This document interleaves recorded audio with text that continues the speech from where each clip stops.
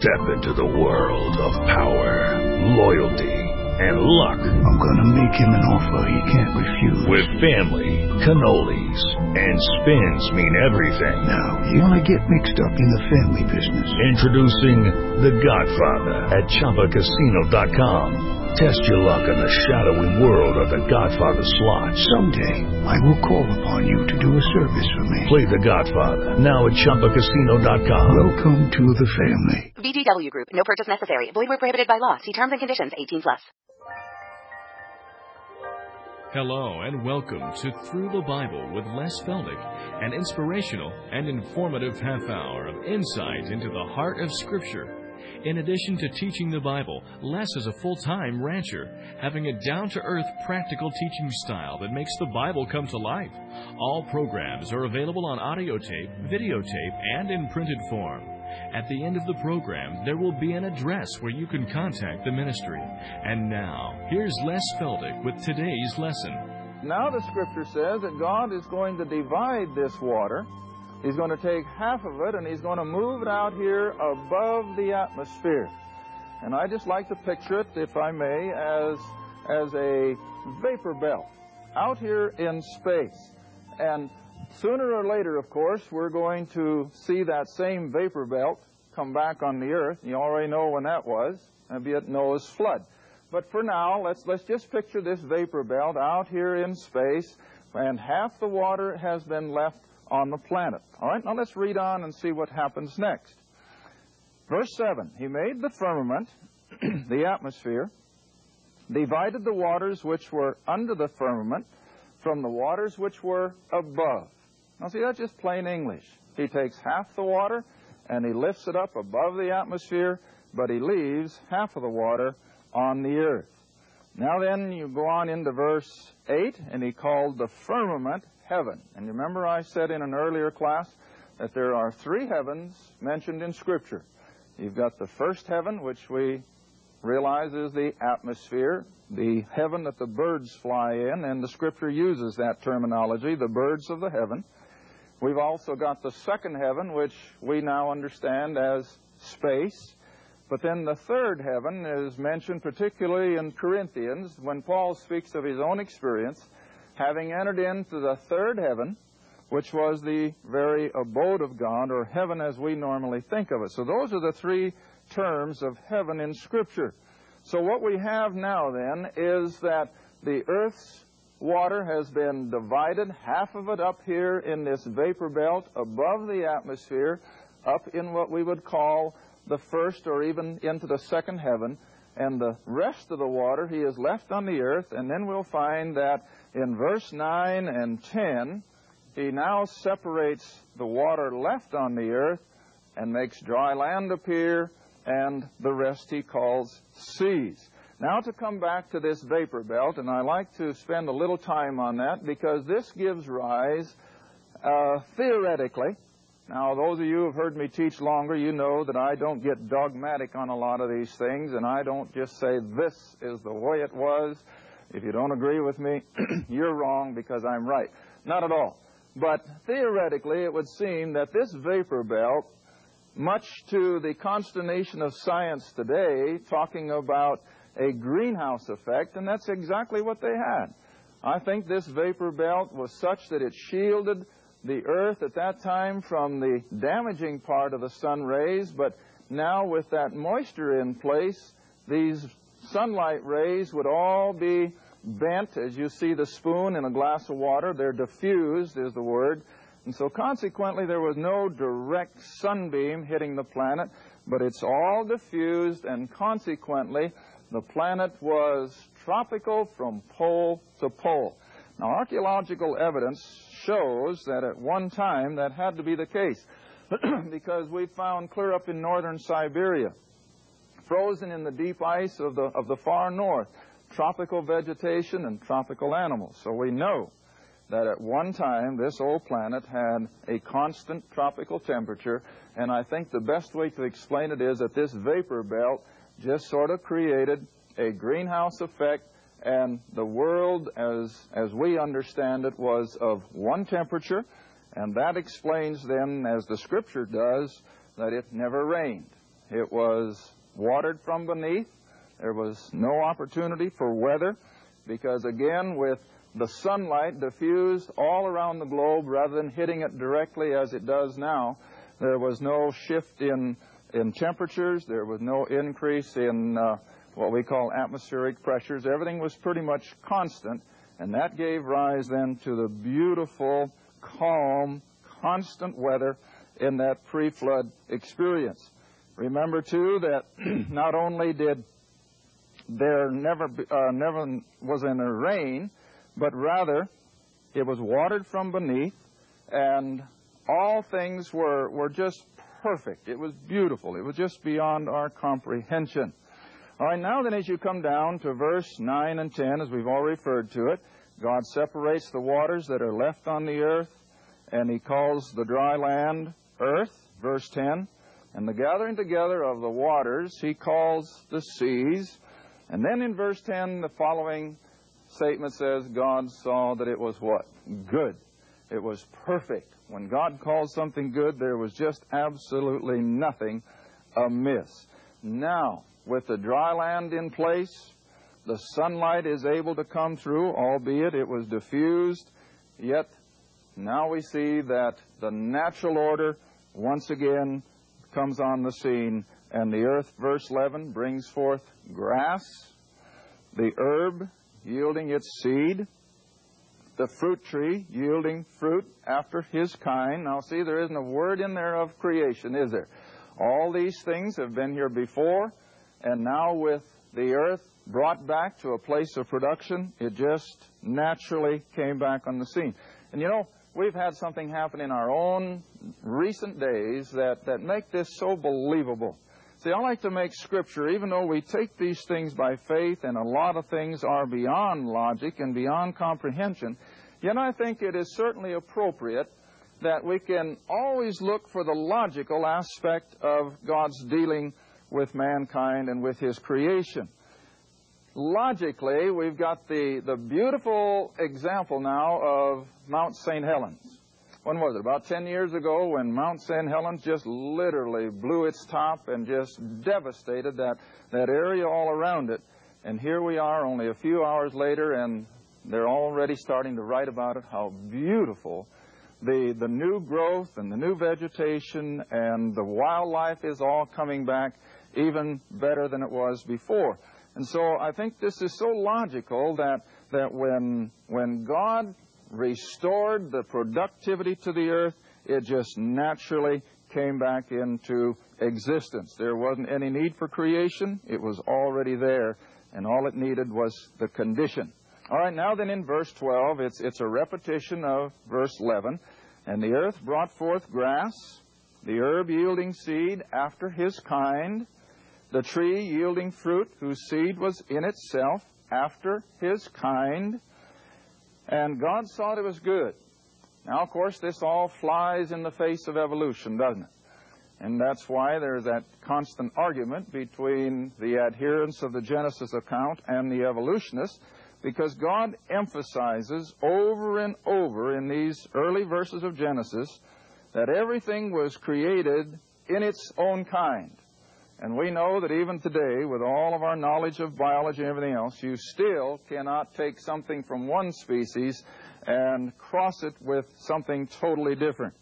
Now, I know there are times when seemingly they can take cells from one species and they will survive for a little while, but never for long, because God has said everything after its own kind, and there is no room for such a thing as evolutionary process, that these all came from one original germ cell. Now, it's also interesting that we can see even in human biology and physiology that we can take cells. You remember here a few years ago there was quite a furor that for burn patients, the best therapy they had was to cover that burn with pigskin. I don't know how many of you ever read about it, but I read more than one article where they could actually take thin layers of pigskin and put it on a human burn patient, because the pigskin would breathe and would react so well with the human physiology that it just enhanced the healing process, but not for long. After just a few days, those cells died and they would slough off. Now, the evolutionist says, see, everything came from the same place. But we who are creationists, we say, it just shows that there was one mastermind in creation. Everything that God has created has come from that one mastermind, and so even though there may be similarities and there are things that seem analogous, yet that does not tell us that they came by way of evolution, but rather the same Creator is the instigator of all of it. Well, then in verse 13, now we've come to the evening and the morning, which are the third day. And again, as I said earlier, I have no problem with a 24-hour day, because we're not talking about things just suddenly being created, as we saw in verse 1, but rather they're coming back on the scene quite naturally. Then verse 14. Now God said, let there be lights in the firmament of the heaven to divide the day from the night. Now again, it doesn't say that He created them. They've already been there, and we don't know for how long. But He merely makes them functional. Whatever He had placed over the earth in that first catastrophe between verse 1 and 2 and made darkness cover the earth and water, and had blotted out the sun and the moon and the stars, whatever it was, God simply removed it, and now all these things are in view and are be able to do what they're supposed to do. Then for verse 15, let them be for lights in the firmament of the heaven, to give light upon the earth, and it was so. Just a statement of fact, and we believe it. When God said it was done, we can trust that He knew what He was talking about. All right, let's go on to verse 16. God made two great lights. Now, the word made there, if you'll look up in a good Hebrew dictionary, is not even close to the word creation. It's a word that more or less, again, just uses that word that He made it operational. It doesn't say that He brought it out of nothing, as the word bara does in verse 1. And so even the word made here does not indicate a creative act. And then He has the greater light to rule the day, and the lesser light, or the moon, to rule the night. And He made the stars also. He brought them into operation. Then verse 17. God set them in the firmament of the heaven. Now there you have heaven referring to the objects out in space, the sun and the moon and the stars. They're out there in the second heaven. And so He set them in the firmament of the heaven to give light upon the earth, and to rule over the day and over the night, and to divide the light from the darkness. And God saw that it was good. Now remember, He's getting everything ready for the appearance of the human race. The earth, as I mentioned earlier, was created to be inhabited. And this is the process of getting it all ready. Now then, you come down to verse 19. The evening and the morning were the fourth day. And remember, we're always starting as the first day of what we know as Sunday. So we've come through Sunday, Monday, Tuesday, Wednesday. All right, now then, on the Thursday of that first week, we come to verse 20. And God said, let the waters bring forth abundantly the moving creature that hath life, and fowl or birds that may fly above the earth in the open firmament of heaven. Now there are birds in heaven, see? That's the first heaven, in the area of our atmosphere. So He began with marine life, and that's all it says about it. Then He come into verse 21, He created great whales and every living creature that moveth, which the waters brought forth abundantly after their kind, and every winged fowl after his kind. And God saw that it was good. Now again, we have to remember, He did not create every single subspecies within a species. Now we know from our study again of the various life sciences that we can have mutations within various species. And so consequently, we can start with a head species, and then we can have all kinds of subspecies that would come on the scene after a long period of time. In fact, there are still mutations taking place. And so we can readily understand that God didn't have to create 15, 20, 25 different types of horses and that many different kinds of all the other animals and birds, but those would come on the scene as time would go by. Now, after the creation of the birds, the marine life, and all these things in verses 20 and 21, again, verse 22, it says, God blessed them, and He said, be fruitful and multiply, and fill the waters in the seas, and let fowl or birds multiply in the earth. And the evening and the morning were the fifth day. Now we're through Thursday. Now then, in verse 24, it's just simply, again, a review of the previous verses where God said, let the earth bring forth the living creature after his kind, cattle, creeping things, beast of the earth after his kind, and it was so. Now, do you see that constant repetition of after his kind? It's there for emphasis. And God wants us to take note. And here we have it over and over that God created everything, whether it was the plant life, whether it was bird life, marine life, or animal life. Everything was created within its own kind, and nothing has ever been able to break away from that one fact. All right, now then, we'll go on to verse 26. And we're not going to have time within this first half-hour segment to even get close to exhausting it, but I think it behooves us to just move on and take as much of it as we can. In verse 26 now, this is the sixth day of that first week of creation, and remember, this will finalize it, because the seventh day, our Saturday, God is going to take that day for rest. Now in verse 26, God says, let us make man in our image. Now the Scripture is always so accurate. And isn't it unique that the plural pronoun is used here referring to God? God said, look at it all through the verse. God said, let us make man in our image, after our likeness, and let them have dominion, and so on and so forth. But let's stop and just analyze this. Why the plural pronoun? Well, if you remember when we first started back in Genesis 1, verse 1, we spent a good bit of time emphasizing that God is a Trinity. It's God the Father, God the Son, and God the Holy Spirit. Now that's a plurality of personalities. And yet each one of these are a distinct personality within themselves.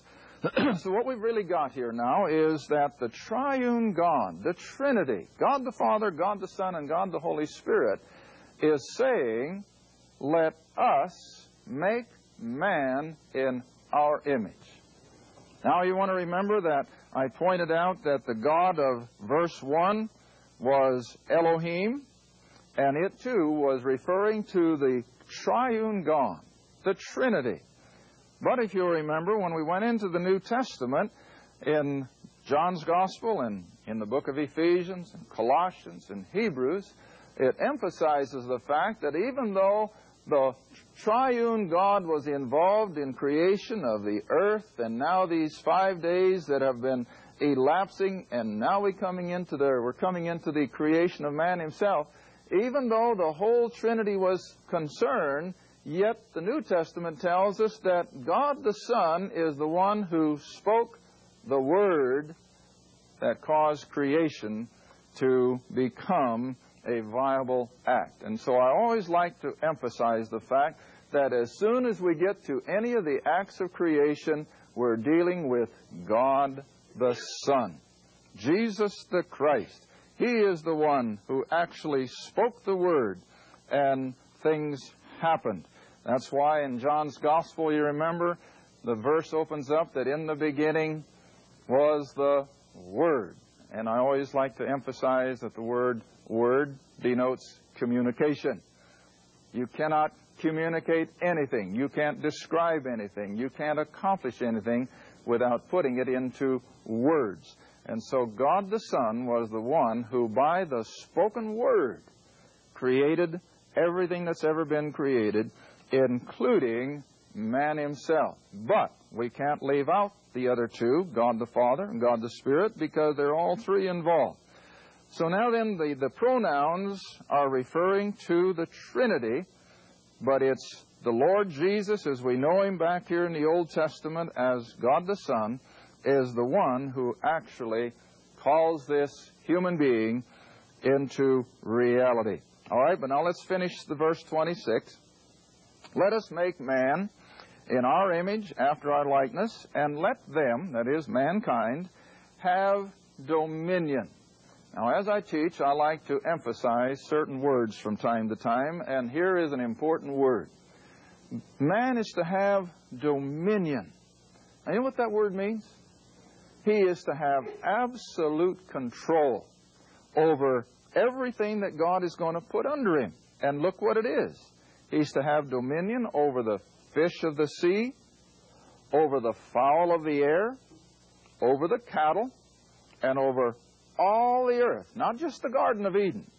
He is going to be the prime ruler, overseer, you might say, of all that's been created on the earth.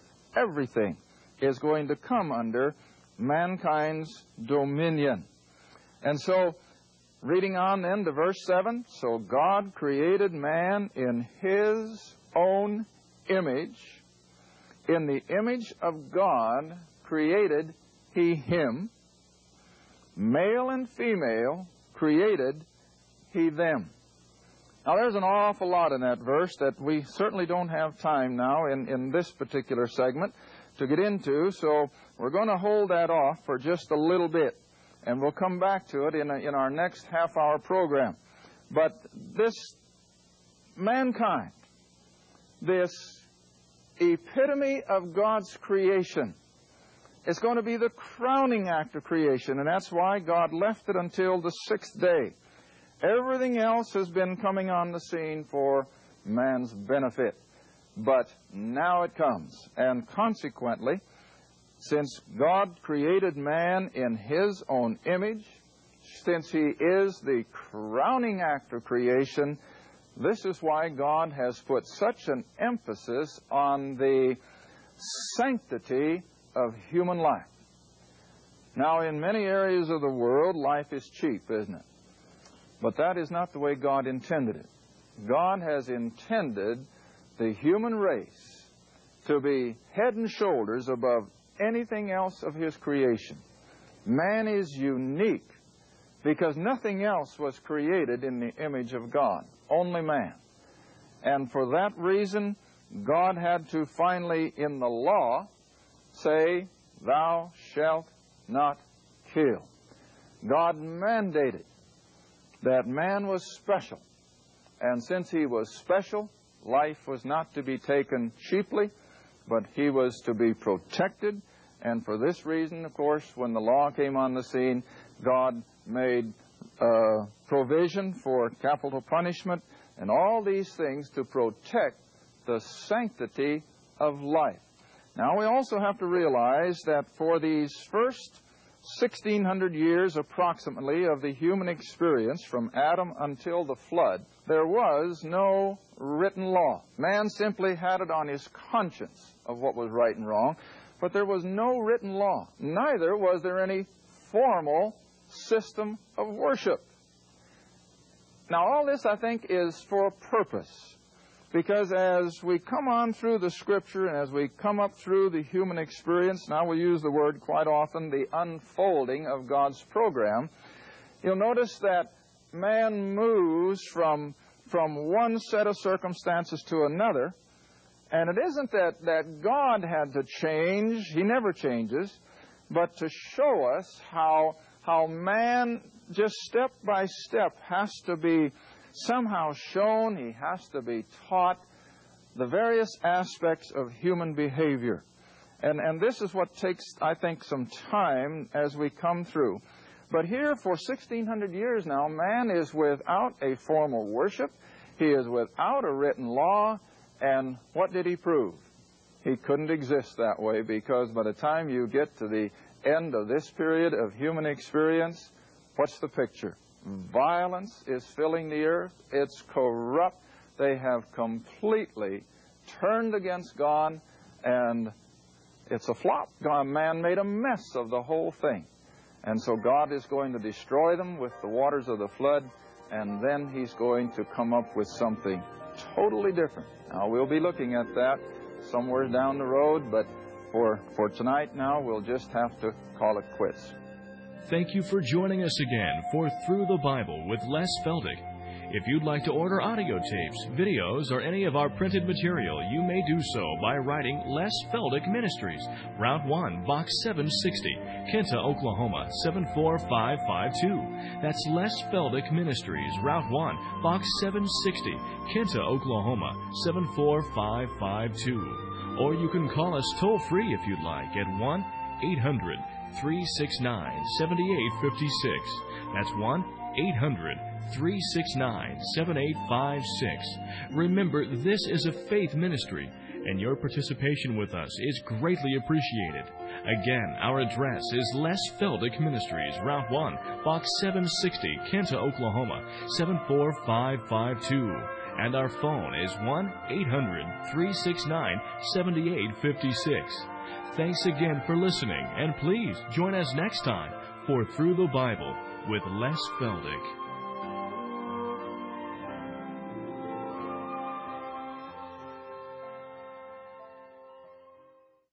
Hey guys, it is Ryan. I'm not sure if you know this about me, but I'm a bit of a fun fanatic when I can. I like to work, but I like fun too. It's a thing. And now the truth is out there. I can tell you about my favorite place to have fun.